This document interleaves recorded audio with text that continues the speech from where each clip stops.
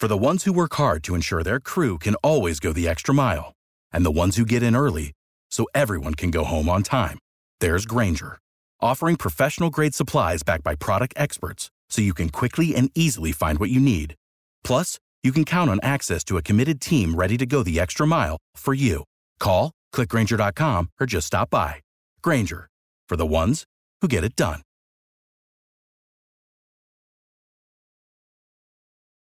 Every team, every topic, everywhere. This is Believe. He just formed a fucking wall. O'Neal deep in the post, lots of contact there. Oh, what a block by Wallace! What a jump ball! Pistons down 4, 12-8, 7:38 to play the first. A burst from Rodney, stuck into the rim. Count them, baby, and a foul. Reggie inside for Andre, and a dynamite dunk. And hello, everyone, and welcome back to another edition of the Palace of Pistons podcast. Very, very excited to be with you here today, talking all things NBA draft lottery. Obviously, we're here going to be talking about how the Detroit Pistons secured the first pick in the 2021 NBA draft. And joining me today for the show is Palace of Pistons writer Jasper Apollonia. Jasper, first off, thanks so much for being here.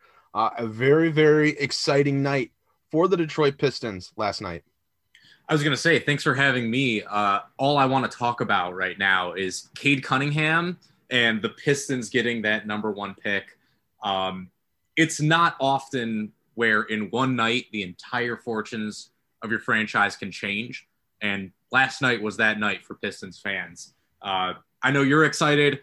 There's no way you're more excited than I was last night at a bar. I live in New York City, so I was watching with a couple of my friends, and no one else in the bar had any idea what was going on. So when they started counting down third, second pick, and then, they reveal Houston, we just started screaming. We exploded. Everyone must have thought we were getting into a fight or something. I don't know what it was, but euphoria is really the word I think I would have to use for my emotions, and I think probably most other Pistons fans too. Did you have other Pistons guys with you there?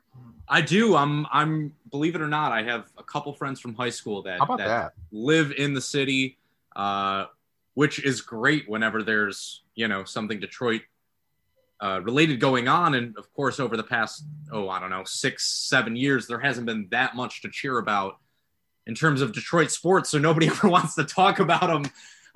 Except for my friends from Michigan. So I'm grateful to have them. I'm even more grateful to have Troy Weaver, though. Let me tell you, what a masterclass this last year has been in rebuilding.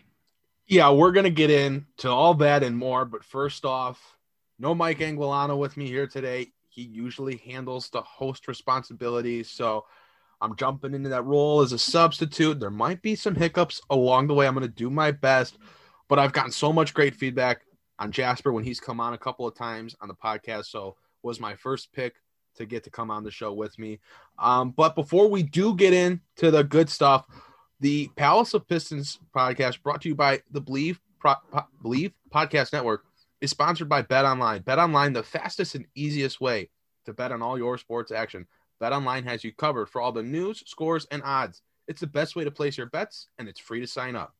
Head to the website, betonline.ag, or use your mobile device to sign up today and receive your 50% off welcome bonus on your first deposit.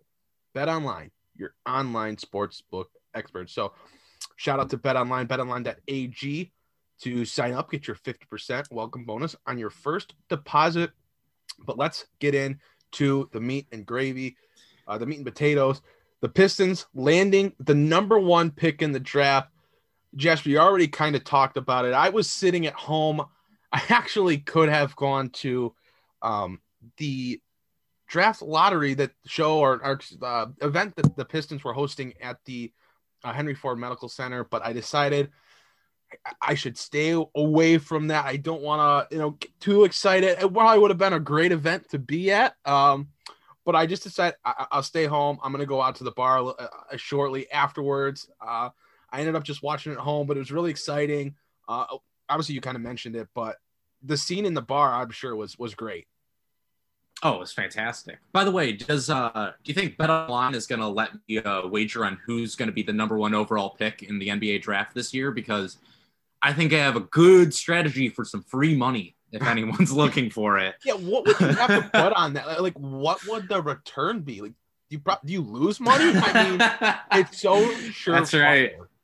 Yes, and I think we are going to talk about that a little bit today. It's already been pretty funny seeing some of the immediate articles coming out from like the Ringer or the Athletic after the Pistons secured the number 1 overall pick, talking about, oh, should they trade down? Should they take someone else? No, the answer is no. This is like one of the most surefire slam dunk number 1 overall picks in the last 20 years. I would say for me, the 3 prospects that I look at as being better over the past 20 years are LeBron, Anthony Davis, and Luka Doncic. It's really that slam dunk. And Pistons fans should feel that way. They should be that excited. Yeah, I mean, Cade Cunningham has drawn a lot of praise. 6'8" guard, 7-foot wingspan. I'm not surprised by it because there's that recency effect to it, but he does draw a lot of comparisons to Luka Doncic. I think that's a little bit of a stretch, but hell, I mean, it's great for the Pistons. It's really freaking good for them that he's drawn comparisons to Luka Doncic so much, and I've seen it from multiple places. I've seen it in scouting reports. I've seen it on Twitter. He is phenomenal. He does a lot of those. He plays in a similar way, gets to the basket, is a stat sheet stuffer, a phenomenal basketball player.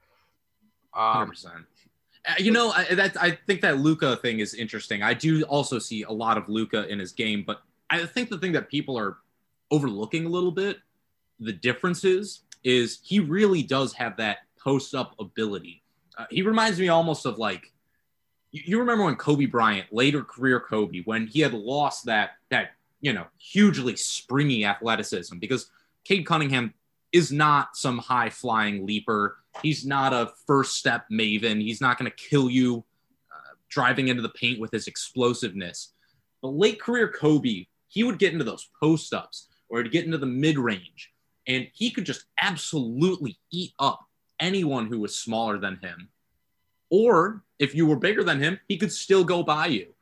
He reminds me so much of that. I think Ben Simmons with a three-point shot is, for me, almost more accurate than Luka in some ways. With a little more confidence? Yeah, maybe. Yes. Yeah, God, I hope. I mean, I think just because there's that defensive ability too, and I think that's a big part of what's being slept on when it comes absolutely. to Cade Cunningham, because Luka is, for all the great things he does, is not some shutdown defender by any stretch of the imagination. And Cade Cunningham has the ability to not just be the guy on offense, but be the guy on defense as well. And that's what really, for me, separates him from so many other great prospects. Oh, no, most definitely. And, I think that's also what kind of separates him from a guy like Jalen Green, where I know there are a lot of people that like Jalen Green. I myself, a big fan of him. If the Pistons would have got anything other than one, Jalen Green would have been the hope for me. Whether it was 2, 3, or 4, somehow if he slid to 5, whatever, like that would have been my guy. Very talented scorer. May even have a slight edge over Cade in just pure scoring ability. But what makes Cade a better prospect is obviously the playmaking, the ball handling, and the defense. Like Jalen Green, you don't think defense. You think, oh, this is a pure scorer. Kind of like a Lou Williams in the sense this guy can just go and get you a bucket. You think of Cade Cunningham, that's where you get the star comparisons, but also the fact that he not only does it all offensively, but is a very competent and good defender. I mean, uses that size that he has, 6'8", 7-foot plus wingspan, long arms, some good core body strength. He uses all those things to his advantage. And you look at that as with a fit of this Pistons team is he just makes them an even more encouraging defensive group. Killian Hayes, an excellent defender, both on and off the ball in his rookie season. That's a guy that I want to get into more, maybe not today, but throughout the summer, because there's a lot of different opinions on him. He's a polarizing prospect right now. Would love to talk more about him.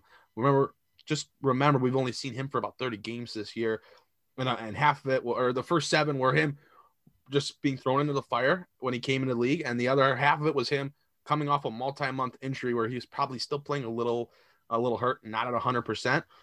And then you have Sadiq Bey, who obviously a strong guy, can defend. Jeremy Grant, very long, shown he is throughout his career, but an A+ defender. And then you have your rim protector in a guy like Isaiah Stewart, protects the basket, blocks shots, gets rebounds, alters shots. Like that 5, which I think everyone is kind of under the understanding and the hope that that's the starting 5, unless Isaiah Stewart gets swapped out for Mason Plumlee. I think that might still be a debate.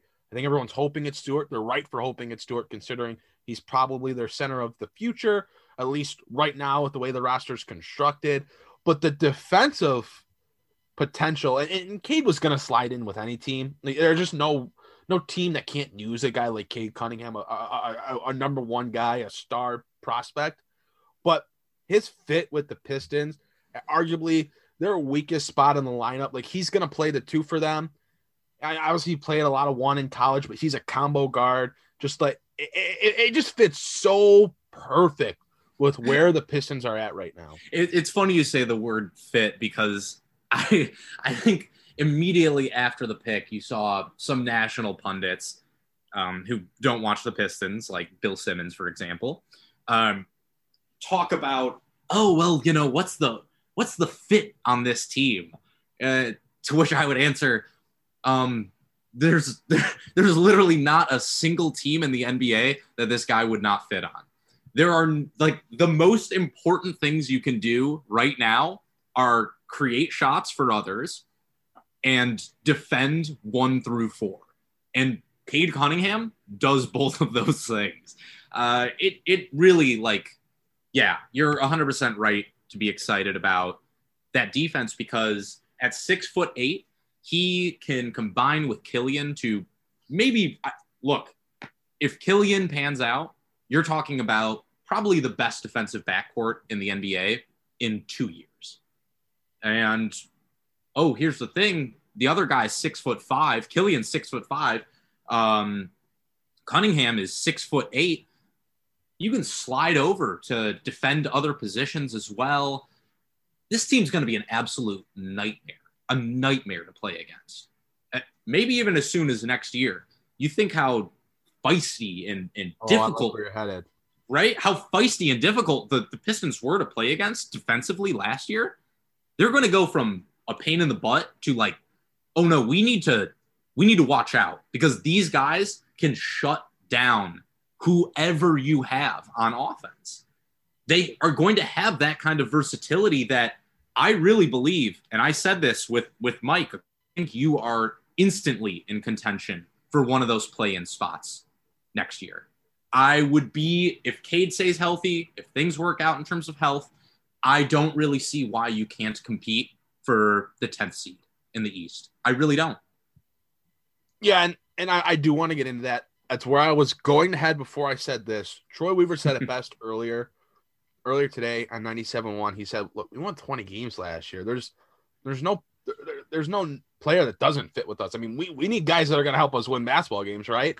So there's no player that doesn't fit with this team. And, obviously that's probably a lot of just like media talk, but at the same time, it's a very valid point. I don't think there's any player on this Pistons team that's quote unquote untouchable. Cade Cunningham now becomes your like essentially untouchable player, unless you're getting someone like Luka, Booker, Jason Tatum back in return. Well, let's talk about that, Aaron, because what would it take for you to give up that number 1 pick? Because like you said, Troy Weaver said, oh yeah, we're open to looking at offers for the number 1 pick, which I think is GM speak for the most part. But I think it does also bring up a legitimate question. if Cade Cunningham is that franchise-changing talent, which I obviously believe he is, and many, many other scouts seem to believe he is as well, what are you willing to give up for that? It really is that upper echelon of young guys in the league right now. Like, it's Tatum, it's Booker, it's Luka. Like, it's got to be a player of that magnitude. I think someone even posted in the Palace of Pistons group chat, like, does a Donovan Mitchell get the job done for Cade Cunningham? In my opinion, I would probably say yes. I think Donovan Mitchell's phenomenal. I don't know. I haven't put a ton of thought into, like, if it really came down to it, are you making that trade? Obviously, unless it's someone like Luka, who is just like literally the future of the league. Like, he is quickly becoming the now, but is also like the future. And, like, unless you're getting an MVP candidate, it's going to be tough because Cade is in that upper echelon of young guys, number one draft picks, like surefire picks. Like, last year, there was that group that said LaMelo should be number one. There was I was one of those. Right. And then there was Anthony Edwards, who obviously went number one. Like, this year, it's Cade Cunningham. There's just no debate. A couple years ago, maybe like a few people said Ja Morant, but everyone and their mother was really saying Zion. And Cade is in that same, it's Zion that's the number one pick. Like, the best player coming out of this draft will be Cade Cunningham, and it would have to take something massive to trade him. If you are getting a young star, especially with where the Pistons are at in the rebuild, like, yeah, you can do that, but it's got to be like a massive trade. Like, I don't think a trade that's a bunch of picks gets it done for me. I don't see the value in that when you just landed the best pick and you got a chance to get a real stud. So it would be like a massive, massive return. I agree with you there. I hear you saying some of the names you're throwing out, Booker, Mitchell. Just being honest, no, that's not enough. I would need Booker and something. I would need Mitchell and something. Because when you look at someone like Donovan Mitchell, for example, undersized, not a great defensive option. Same goes for Booker in terms of, like, you know, he's obviously is a great scorer, has shown in these playoffs that he can play as a facilitator as well, highly effectively. But on the defensive end, what are you really getting with him? Not that much. And I think that is the thing with Cunningham, where it's like, he is such a slam dunk at that number one spot, and he can affect the game at both ends of the floor so dramatically that, yeah, it would have to take, for me, if I'm talking like straight up, Luka Doncic or Jason Tatum. I'm not sure there's anyone else I would take, to be honest. That's how sold I am on Cunningham, because even with Zion, like you said, Zion, surefire number one pick, no question. But there were questions about Zion coming into the league. Can he shoot? Can his body, deal with the stress of all those NBA minutes? How is he going to look defensively with his lateral quickness? And the thing that makes Cade different is that those questions don't really exist. His weaknesses are basically he can't jump, 40 feet in the air. He's not the quickest guy because he's 6'8", 220 pounds. And I don't know. His handle is maybe a little suspect sometimes. Like, that's it. Everything else, you're already talking about a guy who day one is going to come in and be able to affect games with his physicality on both ends of the floor. Like, if you watch him play the game of basketball, going into the paint, his footwork is ridiculous. And his strength is like, I'm watching these highlight videos. He's so strong. Like, you don't really see guys with this kind of shooting ability and this kind of playmaking ability who also can just shrug off defenders and put their shoulder into someone on the baseline and finish over them. So, yeah, for me, I'm going to need, literally, it's going to be Luka or Jason Tatum. Or else you better start talking about what else you're throwing in on top of it. No, you just went all in on Cade, and I'm fine with that. A phenomenal prospect. I might be like a tad lower on him. Like, I would probably take a Booker in return for him. But, like, there's no doubt he's going to come in, and he's helping this Pistons team win right now, right away. And I think that leads to the question we did kind of push aside because you brought it up earlier, but how competitive is this Pistons team next year? They didn't win a lot of games this year, obviously. Obviously, they didn't win a lot because they got the number 1 pick in the draft. So they were they did not win. But even like the national writers and media folk know that this was like a really scrappy tanking team. Like this was, some people say it was the best tank, the most competitive tank in the history of the league, or in a long time, whatever you want to put it. And it really was, because the Pistons were in the majority of games that they played. They played all their young guys big minutes when they were healthy. And for the most part, outside of like the last 2-3 weeks, they didn't really rest players. So they did it the right way. It worked out. They got the number 1 pick.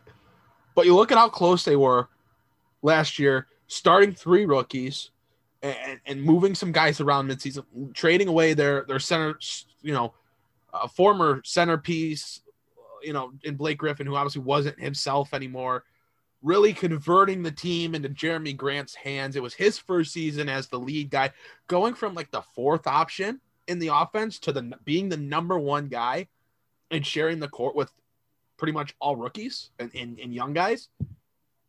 And they were really, really competitive.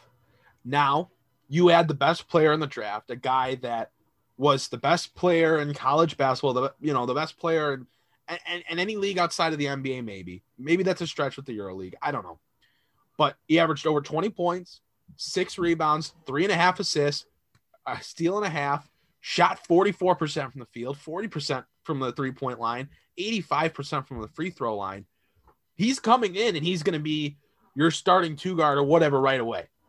And then you have an offseason of development and growth for Killian Hayes, Sadiq Bey, Isaiah Stewart, Jeremy Grant, who's going to the Olympics and is going to get an Olympics opportunity to train and be coached by the best coaches and work with some of the best players in the league. We're going to talk about that probably next 2 weeks more so on the podcast about Jeremy Grant and the Olympics, but wanted to just mention that in this topic because we're really going to be Lowry focused throughout the rest of this show. But you got an offseason of development for those guys that are still young, are still getting better. Now they come into their second year alongside Cade Cunningham. We'll see what Detroit does in terms of that second unit. I'm sure they'll keep Mason Plumlee. We'll see if Saban Lee is back and if he's going to get the opportunity to be the backup point guard after showing some stuff in his rookie season. What happens with Sekou? Obviously, he played better towards the end of last year and showed a sign of life, which is really important, but that does not save him if the Pistons find a better option. And then you have guys like Josh Jackson, Frank Jackson. The Pistons got a decision to make on Hamidou Diallo and how much money they want to pay him, especially since he plays the position of Cade Cunningham, who is coming into that 2 spot right now. So, let's say they end back up with Diallo because Troy Weaver obviously really likes him. He talked again today about how he really wants guys that compete and are go-getters out there. Hamidou Diallo fits that bill. But your starting 5 is Killian Hayes, Cade, Sadiq Bey, Jeremy Grant, and Isaiah Stewart. Off the bench, you got Frank Jackson, Hamidou Diallo, Mason Plumlee, and whatever other combination, what other 2-3 guys are in the rotation. How competitive is that team in an Eastern Conference that maybe has some shifting around to do? We'll see what happens this offseason with a team like the Sixers. What kind of changes do they make?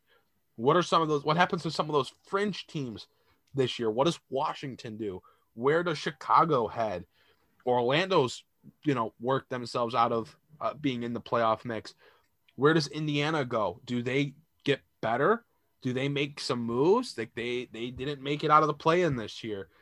There's an opening towards that back end of the playoff, 6 through 10, if you include those play-in spots. Where does Detroit fall in that mix? Man, that's a great question. Look, I've already said, I've gone on record as saying I think that there's no reason they can't compete for that play-in spot in the East. There's just no reason they can't, because you look at the other teams that are kind of in similar situations, and you look at the way that those rosters are built versus the way that Detroit's roster is built and the culture that Detroit has right now. Like Indiana, they're a mess. Chicago, they're a mess. Detroit, like young players, a coach that obviously, and GM that are both like obviously very entrenched at this point, definitely have a lot of respect with their players, with the organization, with the community at large. So for me, I look at it not just like what are the rosters, but also what are the situations. We've already talked about, Killian Hayes, what's the fit there? I think more realistically, the issue in terms of fit, the only thing I can really think of being an issue is actually with Jeremy Grant, because Jeremy Grant's going to be the only person, other than, of course, Mason Plumlee, but he's really going to be the only guy getting real rotational minutes that's like over 24 years old next year. And he came to this team in order to get more shots, to be that number one option. And now you're seeing with Cade Cunningham, who's obviously going to come in and demand a large role, with young players like Saddiq Bey, who's going to need more responsibilities next year, with guys like Killian Hayes, who didn't even play a whole season, didn't even play half a season. He's going to need some more time with the ball as well. So I think that really this roster should work well together. They're young. There's not a bunch of egos yet. I think that really bodes very, very well for the type of team that they're trying to build in Detroit. But I do think there's, of course, still question marks. Like I said, like what's going to happen with that Jeremy Grant situation? Is he going to be okay maybe taking a step back, being maybe a little bit closer to what he was in Denver versus what he was last year? Is Killian Hayes going to be able to shoot the ball well enough off ball to make up for Cade Cunningham having to be the primary ball handler for a lot of the time? Is Saddiq Bey going to be able to handle that increased responsibility? Or is it even going to be one of those things where he might even regress a little bit because there's just not enough opportunities for him? In my opinion, the pieces are there. The culture is there. They can get that play-in spot next year, I truly believe. However, it's not set in stone, and they easily could find themselves back in the lottery next season, which might not be the worst thing in the world either. So, yeah, I think that at the very least, the same level of competitive edge should be there. Now let's add in an extra 10, 12 wins on top of it. So I look at the Eastern Conference this year, and your 7 through 10 are Boston, Washington, Indiana, and Charlotte. Bulls and Raptors, 11 and 12. I think the Pistons can absolutely find themselves. I think they can get all the way up to 8. That doesn't mean that they're going to get there or that I'm predicting they will get there. I just see that avenue is there, that path is there to them jumping all the way to the 8 seed. I think the top 4 teams in the East are pretty much locked in. Like the Sixers are going to make some moves, but they're going to be moves to like get better. They're not going to really be to blow things up. Like they're not trading Embiid. They're going to try to get that guy to pair with him. Like it's probably not Ben Simmons, but they're going to try to get a guy that can pair with Embiid so they can still be a top 4 seed or whatever and give it another go. The Nets are locked in. The Bucks are locked in. The Knicks, I think they kind of regress a little bit next year, but they're still probably a playoff team. And who knows? They might add someone this year that makes them, just as good or even better. The Hawks, this Eastern Conference Finals run, that solidifies them as a team that's going to be competing next year. And, I thought if they maybe got bounced early, they'd make some decisions with the stuff going on earlier in the year, talking about Trae Young and John Collins having some issues. The Heat are still going to try to compete. Boston, we'll see what happens with them. Having Tatum, having Jaylen Brown, that's good enough to get you in the East. And, they're making some changes. But you look at 8 through 10, the last 3 spots, Detroit can absolutely find their mix in there. The Wizards, the Pacers, the Hornets, the Bulls, and the Raptors. Like, they got to fight with those teams. And maybe someone else does fall off in the East. I don't know, but I'm not expecting it. And if the Pistons don't get in, like, that's okay. Like, they're still going to be incredibly young, but I just think that they're going to take that next step. We saw how close they were, and let's face it, they probably did throw a couple games where they just really didn't go all in at the end with some rotation decisions and some play calls. Like, they probably could have won a couple more games here. You hope that's them throwing games and not Dwayne Casey just being Dwayne Casey. One has to hope. One really does have to hope on that one. But I guess we'll find out this year, huh? Yeah. But I mean, and it's going to be like, I think the starting 5 is solid. What does that depth look like? You have a couple developmental pieces in that potential backup unit in Saban Lee and Sekou. What happens with Diallo? He's a guy that's obviously going to help them win. Do they keep Mason Plumlee with Isaiah Stewart? And those are the questions that are going to make up really how good the Pistons are going to be. Like, I think that starting 5 is obviously locked in. It's going to be a good group, but you got to have depth. You got to have injury, reserve, and you got to be able to play when a guy misses a stretch. Jeremy Grant's probably going to miss some games here or there. He usually does. Does Killian Hayes need some rest? Like, things of that nature. Yeah. I know there are people saying Detroit can get 6, and I think that's a little bit of a stretch. There's still enough good talent in the East top way. I just think that bottom, 7 to 10, it's attainable, but it's going to take a lot of things going their way, getting a little lucky, and obviously it's going to take big stretches of development, and it's also going to mean Cade Cunningham has to come in right away, and like, he's got to be really freaking good right away. Yeah. Oh, luckily, he is the type of player that is really, like, he's so smart. If you ever listen to any of these pre-draft interviews he does, this guy knows exactly what he needs to work on. He knows exactly what he does well. He's very locked in, and I think that's something that kind of gets overlooked sometimes when it comes to draft picks. You just look at, how do they play, and you don't really think about, well, what do they do off of the floor as well? Cade seems to be one of those guys that it's all there. On the floor, off the floor, he's locked in. So I think that bodes very, very well for next year. The 6 seed for me, this is still a young team. Like, young teams don't do that in their first year all being together. They need to grow. They need to learn together. And that's why I'm saying not even just because, that's the guy of the future. I'd like Isaiah Stewart in the starting lineup because I'd like to have Mason Plumlee be in that second unit, being able to create shots for other guys a little bit. I think a big problem that you had this year, especially at the beginning of the year, when you still had Blake Griffin on the roster, along with Mason and Jeremy Grant and Killian Hayes, was you saw Killian Hayes really struggle in those first few games because there just wasn't enough touches for him.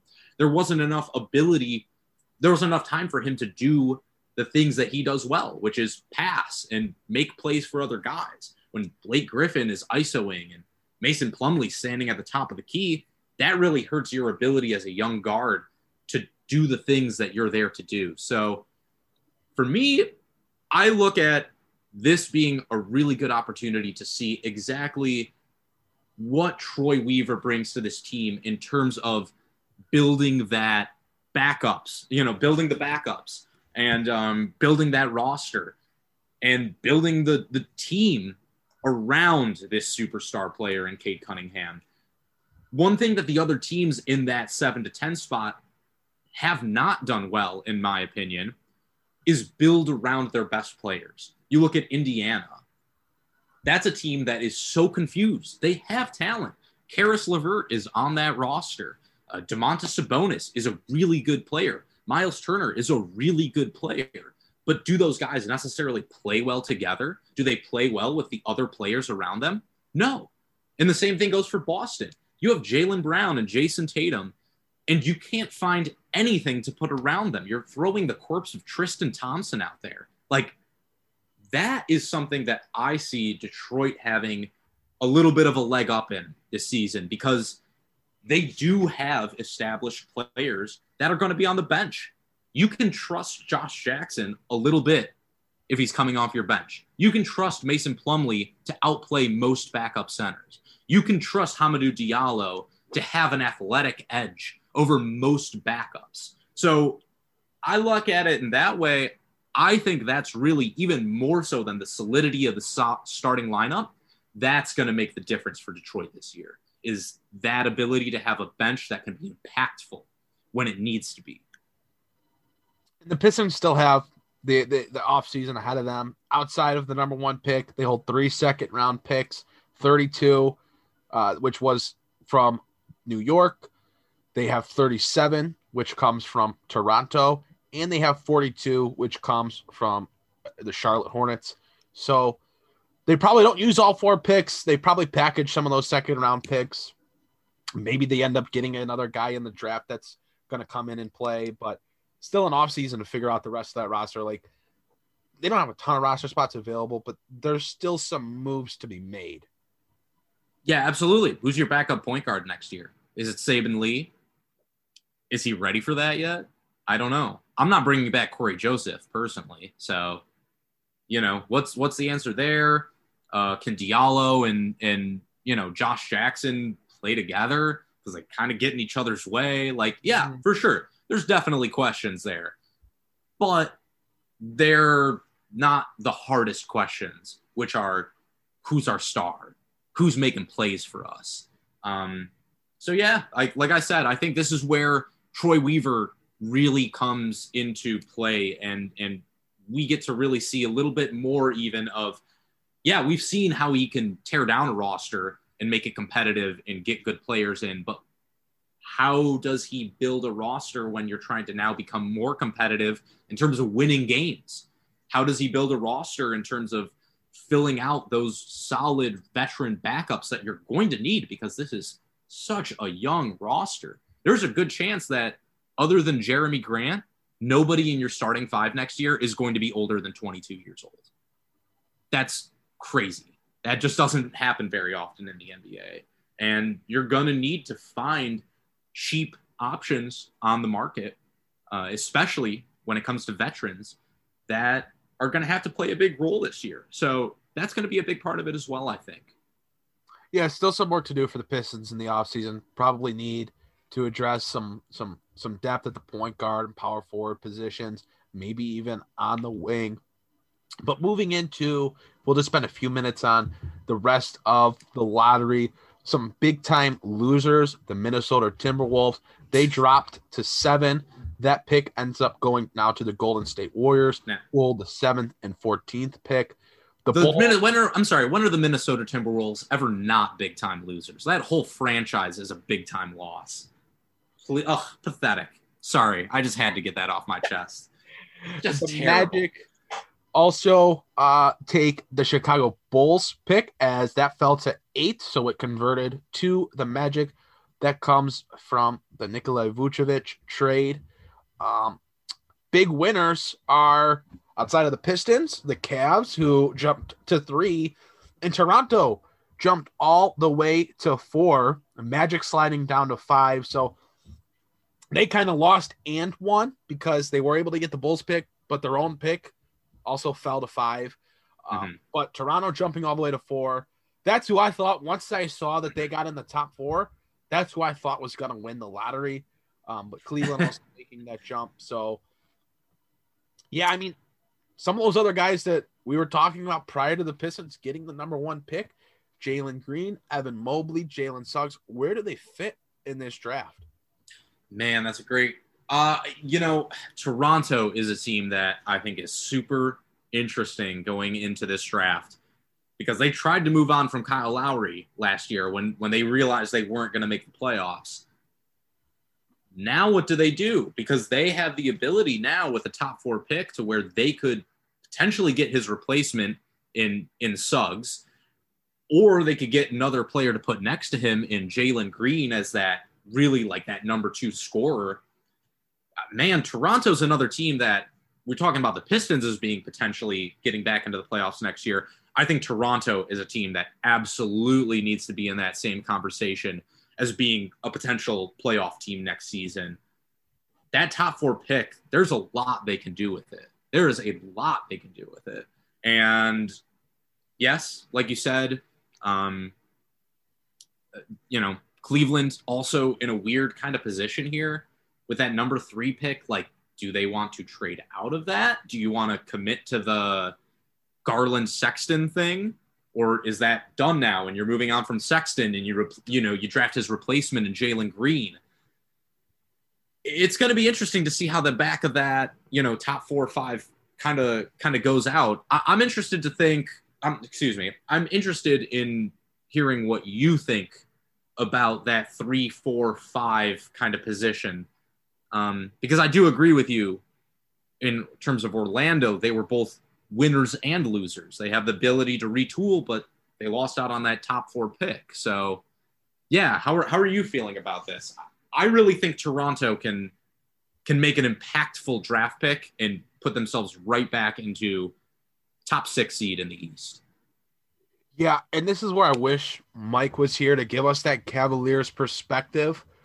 I think this is specifically for them an incredibly important draft pick because they're either going with a guard that might break up the Garland-Sexton duo unless they want to commit to playing a guy like if Jalen Green's there at 3, unless they want to commit to playing him at 3 and playing Okoro at the 4.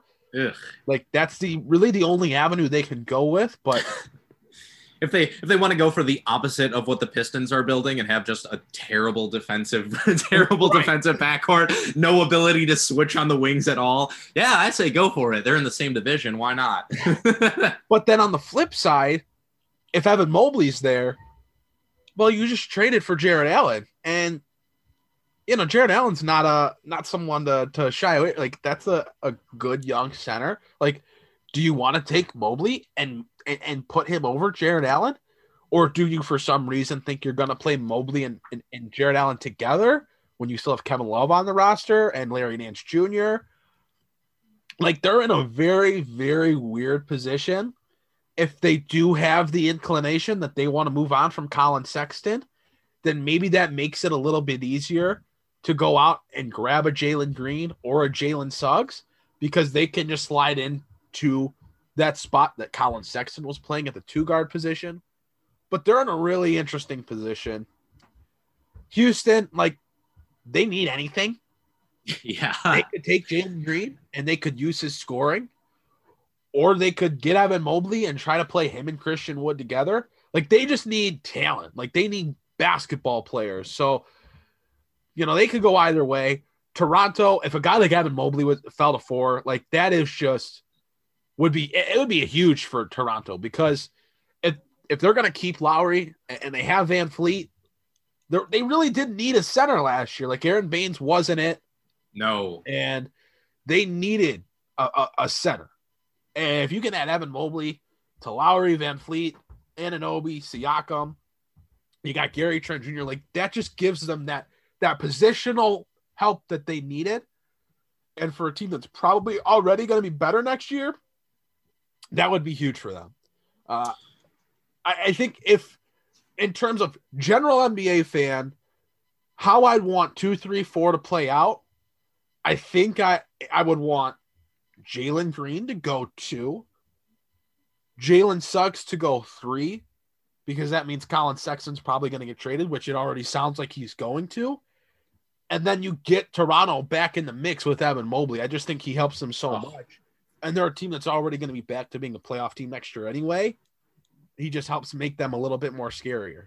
I'm thinking of a Siakam Mobley front court, and I'm like shaking my head. That is scary. That is a scary, scary proposition if you are trying to get into the lane at all. 2 dudes who could just eat you up with length and face-up game and perimeter defense. Like, wow, yeah. Well, here's the question maybe as well. If you're Cleveland and you're trying to trade out of that 3 spot, or you're Toronto and you're maybe trying to get somebody like Evan Mobley, is there maybe a trade right there? If if you're Cleveland and you say, hey, if for example, if Houston does decide to go with somebody other than Mobley at 2, if you're Toronto, do you take that risk and say, yeah, we'll trade up? Maybe, I don't know what a package exactly would look like. I'm no draft trade guru, but would that be a move if you're the Raptors you think about doing, trading up to 3 with Cleveland? Yeah, I mean, right. Like, you want to keep the guys that you're going to be competing with, like Lowry, Siakam, Van Fleet, Anunoby. But do you throw in your picks? Like, do you have something off the bench? Like, do you have a young player off the bench? That off the top of my head, I don't really think the Raptors really do, unless like Cleveland's thrilled with Malachi Flynn and wants another guard to just not really have a role for. OG, but I don't think you move on from OG if you're Toronto.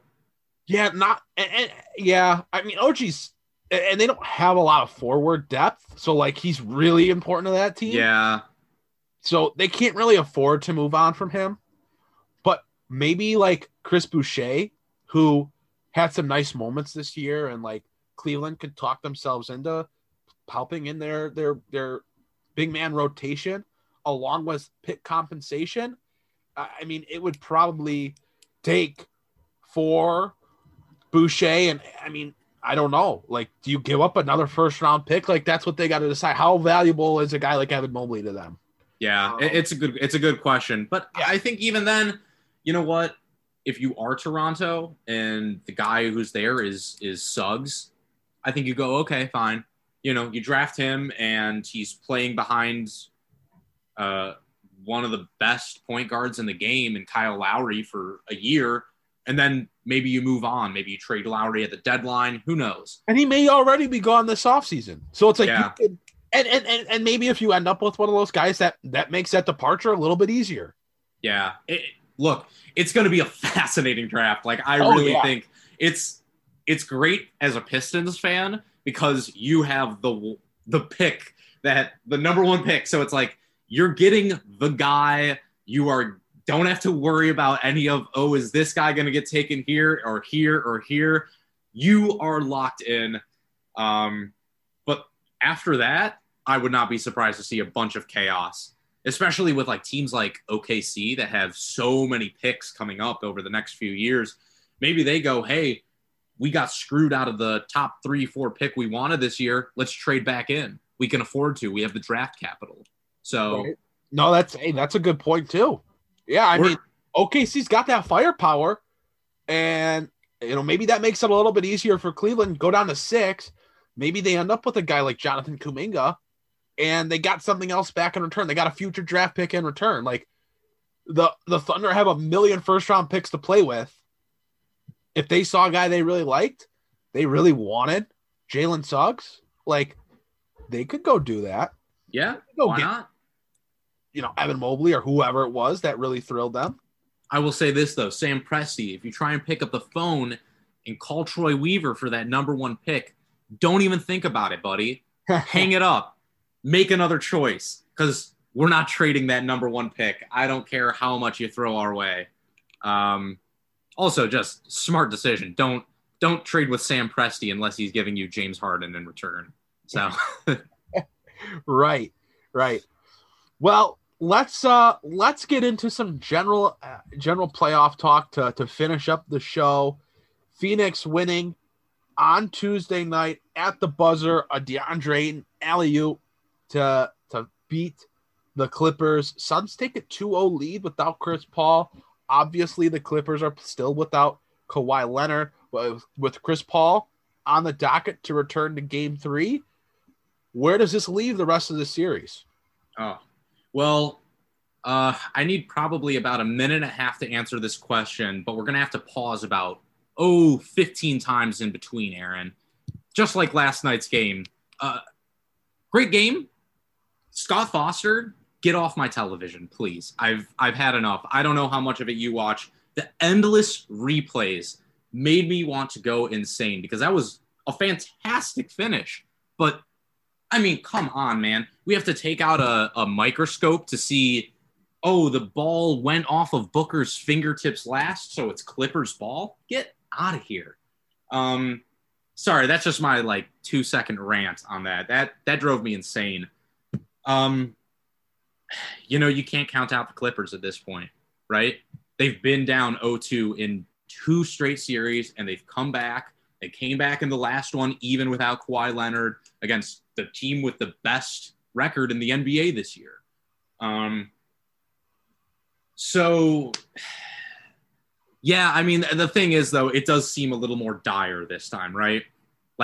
Everyone expected the Jazz to fold. If we're being honest, most people did not see that team going to the NBA Finals, even if they didn't lose Mike Conley. The Suns feels like a different kind of deal. They just feel so locked in. Ayton has such a massive advantage over the front court players for the Clippers. Zubac's, poor guy. I mean, he jumped at the same time as Ayton, but they didn't come down at the same time. And with Chris Paul coming back, I think Reggie Jackson's played amazing these playoffs, and he played great last night as well. But now you're talking about, with Chris Paul, somebody that can take advantage of some of the things that, say, Reggie Jackson or Luke Kennard could get away with Cam Payne on the floor. How do you bench Cam Payne after 29-9? I mean, my goodness, this guy was out of the league a couple years ago. Amazing. And it's I saw people saying it just matters fit and who you're with and blah, blah, blah. No. Cam Payne, I watched enough. The guy was terrible. He was terrible. And he ended up, I am so proud of him because the guy went overseas. He worked his ass off, clearly. And he came back this year and he's been a great backup point guard. But yes, you bench him because you're talking about Chris Paul. and Chris Paul, if you get Chris Paul in pick and rolls and the Clippers try and play Luke Kennard like they did last night because they needed the offensive firepower, game over. He'll abuse him. Yeah, man, it's going to be a really, really, really uphill climb for the Clippers, especially now that Paul George missed those 2 gimme foul shots that would have won them the game last night. You have to wonder what's his confidence like right now, because I'll tell you, when he missed the first foul shot and then got the ball back from the ref for the second one, you could see it in his eyes he was going to miss. You could just see it on his face. He was shook. And when your best star player is shook like that, and you don't have Kawhi Leonard to fall back on for a couple games in order to let Paul George get his confidence back a little bit, man, it just feels like the end of the road. Who's getting you out of this hole? Reggie Jackson's been great, but he's not enough. Pat Bev is not saving anyone. Rajon Rondo is not saving anyone. Nick Batum is not saving anyone. So, yeah, for me, I don't want to say it's the end of the road because the Clippers have already come back from 2 of these deficits, but... Are you saying Suns in 4? The one famous? You know what? Just because I don't want to bring that same level of aggression, I'll say Suns in 5. But okay. Well, more passive. All right. Yeah, man, it's hard to see a way out of this hole for the Clippers now. I will say I thought it was just incredibly puzzling, changing your starting lineup and replacing Terrence Mann and Nick Batum with Patrick Beverley and Zubac. DeAndre got to his spot every single time with Zubac on the court. It did not matter who was playing the center position. It had 24 and 14. He missed 3 total shots from the field. He got wherever he wanted, no matter who was in. And Terrence Mann obviously had a big playoff game for them just a handful of games ago. And Nick Batum, he's not a world beater, but he probably provides more for you than Patrick Beverley. And on another side, Marcus Morris having 7 points and 5 rebounds, with an opportunity to really step up, really disappointing from him. It really just falls on the shoulders of Paul George and Reggie Jackson right now. It's crazy to me that Reggie Jackson is the second best healthy player, on a team playing for the Western Conference Championship. I mean, I have a lot of takes from 2015 that have finally been vindicated. Let me tell you that much. You and me both. I mean, I went to war. Eddie Jackson. I have less on my Andre Drummond's takes from that era have aged significantly less well, but we'll leave that for another time. Again, you and me both. But it feels good. The Reggie Jackson takes have finally been vindicated. But yeah, I mean, hell, I would have even thrown Luke Kennard in the starting lineup over Patrick Beverley. Like, it didn't get you anywhere. I said that in game 1. Why are you playing Patrick Beverley over Luke Kennard? He's not stopping anyone. He's not slowing down Devin Booker. Like, you saw him in the huddle right before Booker hit that big shot to give the Suns the lead. Pat Bev, you can see him in the huddle screaming, "Oh, force him right. Okay, forced him right. What did you do? He hit a shot over you anyway. Like, come on, man. Russell Westbrook, I don't agree with him on everything, especially shot selection. But on Pat Beverley, he was right. He just runs around, man. He doesn't do anything. Damn it. I was going to say that. The greatest quote from a basketball player ever was Russell Westbrook saying, Pat Bev tricks y'all, man. He's out there doing he's just out there running in circles. There was a different word, I think. He goes, Pat Bev fool y'all. He just runs around in circles doing nothing. Yeah, like that was just it's so true. Like, that guy is just a dirty player, tries to hurt people. Like, he's just the absolute worst, and he's not good. Like, he just doesn't provide you anything. And he's still out there. Like, it just makes no sense. If Devin Booker's coached well, that's just where he's made an awful mistake. I agree. If Devin Booker's going to score 40 points on you every game, no matter what, at least put a guy out there who can score like along with him in terms of Luke Kennard, someone who can space the floor for you, unlike Patrick Beverley, who just isn't offering you anything at either end of the floor. Let Reggie Jackson, let Paul George break down the defense, and then have someone like Luke Kennard out there waiting out for the open shot. I mean, kind of just seems like common sense. Same. You're preaching to the choir here, but I guess Ty Lue, he got fooled. Well, Bucks and Hawks tips off tonight as we're recording this podcast. It's literally tipping off in like 4 minutes. So we're not going to really have anything on that until next week. We'll have 2, maybe 3 games of that series done by the time we record next week. But we've gone about an hour. Jasper and I were planning to go for about a half hour, 45 minutes. So we're back to the old days where this podcast was like, going to be a quicker show this week. And then we went for an hour and a half. Like, we're slowly getting back there.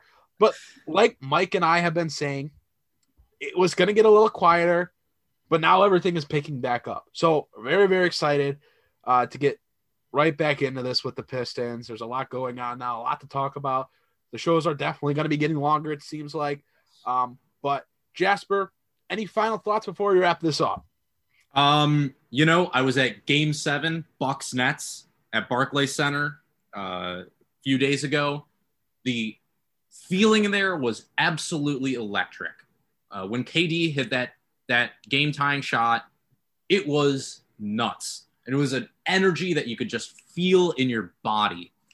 I can't wait till Little Caesars has that same thing when the Pistons go back to the playoffs and they're competing with Cade Cunningham as their superstar. It's going to be really fun to look forward to. And the fact that now we see that coming, hey, it couldn't come soon enough, man. Couldn't come soon enough. Well, guys, that is going to do it for today's show. Thanks so much for listening to the Palace of Pistons podcast on the Believe Podcast Network. Thank you again to our sponsor, Bet Online. Jasper, again, thank you for joining me. Very good show today. Guys, again, exciting time for the Pistons. A lot of stuff coming down the pipeline, the draft, summer league, free agency, all that and more. We're going to get into all of that stuff throughout the rest of the summer here on the Palace of Pistons podcast.